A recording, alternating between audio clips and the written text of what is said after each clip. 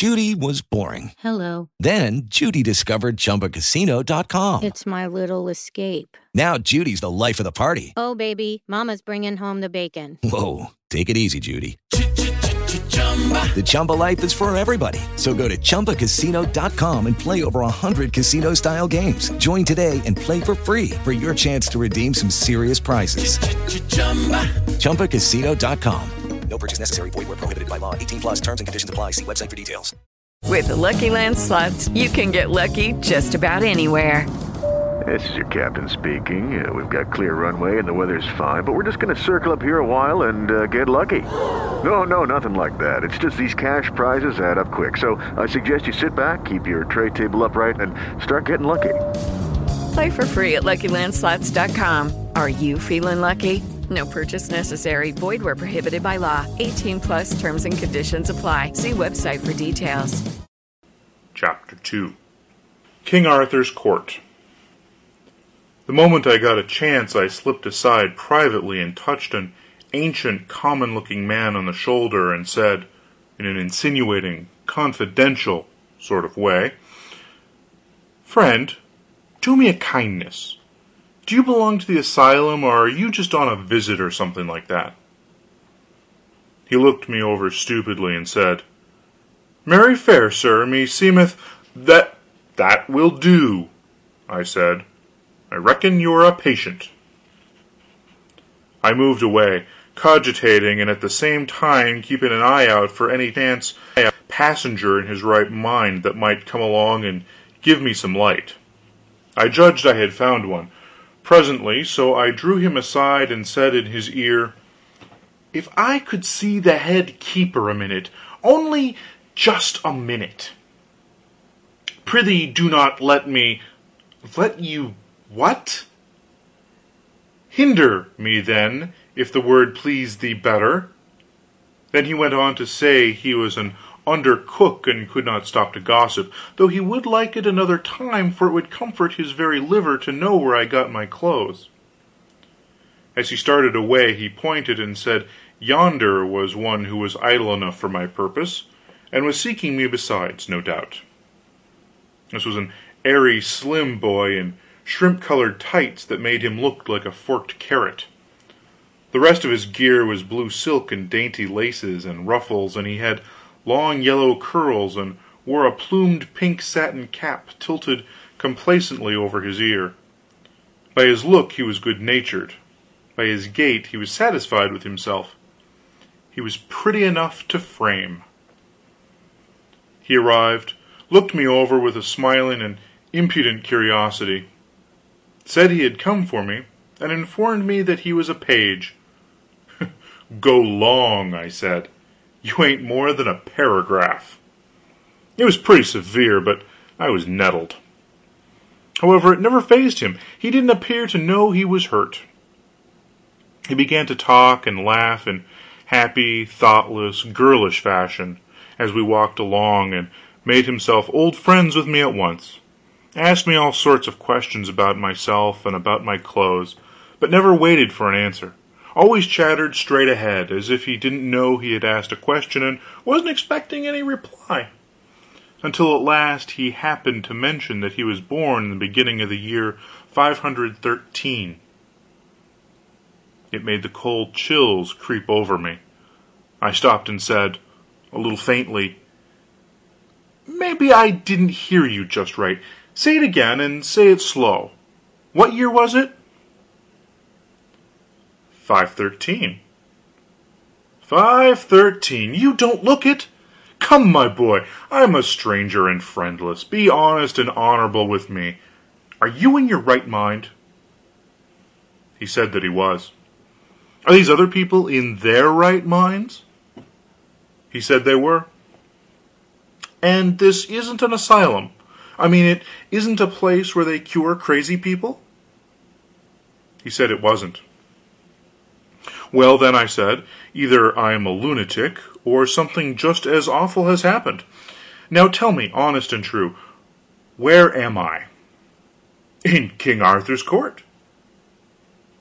I waited a minute, to let that idea shudder its way home, and then said,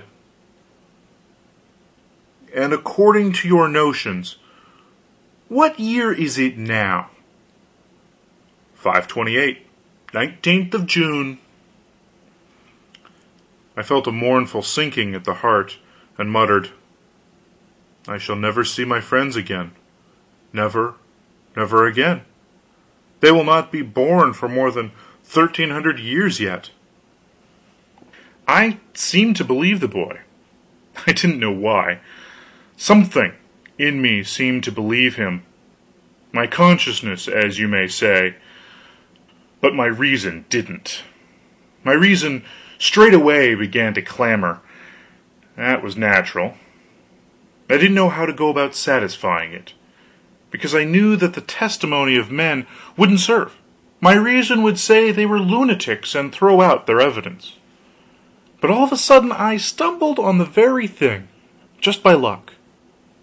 I knew that the only total eclipse of the sun in the first half of the 6th century occurred on the 21st of June, A.D. 528, and began at 3 minutes after 12 noon. I also knew that no total eclipse of the sun was due in what, to me, was the present year, i.e., 1879. So, if I could keep my anxiety and curiosity from eating the heart out of me for 48 hours, I should then find out for certain whether this boy was telling me the truth or not. Wherefore, being a practical Connecticut man, I now shoved this whole problem clear out of my mind till its appointed day and hour should come, in order that I might turn all my attention to the circumstances of the present moment, and be alert and ready to make the most out of them that could be made. One thing at a time is my motto, and just play that thing for all it's worth, even if it's only 2 pair and a jack. I made up my mind to 2 things. If it was still the 19th century, and I was among lunatics and couldn't get away, I would presently boss that asylum or know the reason why. And if, on the other hand, it was really the 6th century all right, I didn't want any softer thing. I would boss the whole country inside of 3 months, for I judged I would have the start of the best educated man in the kingdom by a matter of 1,300 years and upward. I'm not a man to waste time after my mind's made up and there's work on hand. So I said to the page, Now, Clarence, my boy, if that might happen to be your name, I'll get you to post me up a little, if you don't mind. What is the name of that apparition that brought me here? My master and thine? That is the good knight and great lord Sir Kay, foster brother to our liege the king. Very good. Go on. Tell me everything. He made a long story of it, but the part that had immediate interest for me was this. He said I was Sir Kay's prisoner, and that in the due course of custom I should be flung into a dungeon and left there on scant commons until my friends ransomed me, unless I chanced to rot first. I saw that the last chance had the best show, but I didn't waste any bother about that. Time was too precious. The page said further that dinner was about ended in the great hall by this time, and that as soon as the sociability and the heavy drinking should begin, Sir Kay would have me in and exhibit me before King Arthur and his illustrious knights, seated at table round, and would brag about his exploit in capturing me, and would probably exaggerate the facts a little. But it probably wouldn't be good form for me to correct him, and not over safe, either. And when I was done being exhibited, then ho for the dungeon. But he, Clarence, would find a way to come and see me every now and then, and cheer me up, and help me get word to my friends. Get word to my friends. I thanked him. I couldn't do less, and about this time a lackey came to say I was wanted. So Clarence led me in and took me off to one side and sat down by me. Well, it was a curious kind of spectacle, and interesting. It was an immense place, and rather naked, yes, and full of loud contrasts. It was very, very lofty, so lofty that the banners descending from the arched beams and girders away up there floated in a sort of twilight. There was a stone-railed gallery at each end, high up, with musicians in one and women clothed in stunning colors in the other. The floor was big stone flags laid in black and white squares, rather battered by age and use and needing repair. As to ornament, there wasn't any, strictly speaking, though on the walls hung some huge tapestries which were probably taxed as works of art. Battle pieces they were, with horses shaped like those which children cut out of paper or create in gingerbread, with men on them in scale armor whose scales are represented by round holes, so that the man's coat looks as if it had been done with a biscuit punch. There was a fireplace big enough to camp in, and its projecting sides and hood of carved and pillared stonework had the look of a cathedral door. Along the wall stood men-at-arms in breastplate and morion, with halberds for their only weapon, rigid as statues, and that is what they looked like. In the middle of this groined and vaulted public square was an oaken table which they called the Table Round. It was as large as a circus ring, and around it sat a great company of men dressed in such various and splendid colors that it hurt one's eyes to look at them.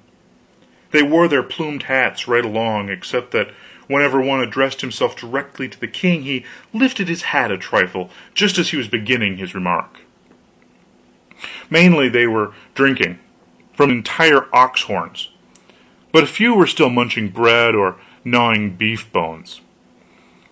There was about an average of 2 dogs to 1 man, and these sat in expectant attitudes till a spent bone was flung to them, and then they went for it by brigades and divisions with a rush, and there ensued a fight which filled the prospect with a tumultuous chaos of plunging heads and bodies and flashing tails, and the storm of howling and barking deafened all speech for the time. But that was no matter, for the dog fight was always a bigger interest anyway. The men rose, sometimes to observe it the better and bet on it, and the ladies and the musicians stretched themselves out over their bolsters with the same object, and all broke into delighted ejaculations from time to time. In the end, the winning dog stretched himself out comfortably with his bone between his paws, and proceeded to growl over it, and gnaw it, and grease the floor with it, just as 50 others were already doing, and the rest of the court resumed their previous industries and entertainments. As a rule, the speech and behavior of these people were gracious and courtly, and I noticed that they were good and serious listeners when anybody was telling anything, I mean in a dog-fightless interval, and plainly, too. They were a childlike and innocent lot, telling lies of the stateliest pattern, with a most gentle and winning naivete, and ready and willing to listen to anybody else's lie and believe it too. It was hard to associate them with anything cruel or dreadful, and yet they dealt in tales of blood and suffering with a guileless relish that made me almost forget to shudder. I was not the only prisoner present. There were 20 or more. Poor devils, many of them were maimed, hacked, carved in a frightful way, and their hair, their faces, their clothing were caked with black and stiffened drenchings of blood. They were suffering sharp physical pain, of course, and weariness and hunger and thirst, no doubt, and at least no one had given them the comfort of a wash, or even the poor charity of a lotion for their wounds. Yet you never heard them utter a moan or a groan, or saw them show any sign of restlessness or any disposition to complain. The thought was forced upon me, the rascals! They have served other people so in their day. It being their own turn now, they were not expecting any better treatment than this. So their philosophical bearing is not an outcome of mental training, intellectual fortitude, reasoning. It is mere animal training. They are white Indians. End chapter 2. Experience the best in relaxation and entertainment with Sol Good streaming at solgood.org. Our extensive library features hundreds of audiobooks, thousands of short stories, original podcasts, and popular sounds for sleep, meditation, and relaxation, all ad-free. Whether you want to escape into a good book or fall asleep to your favorite ambient sound, we have something for everyone. Go to solgood.org to start streaming and discover your new go-to for entertainment and relaxation. That's solgood.org.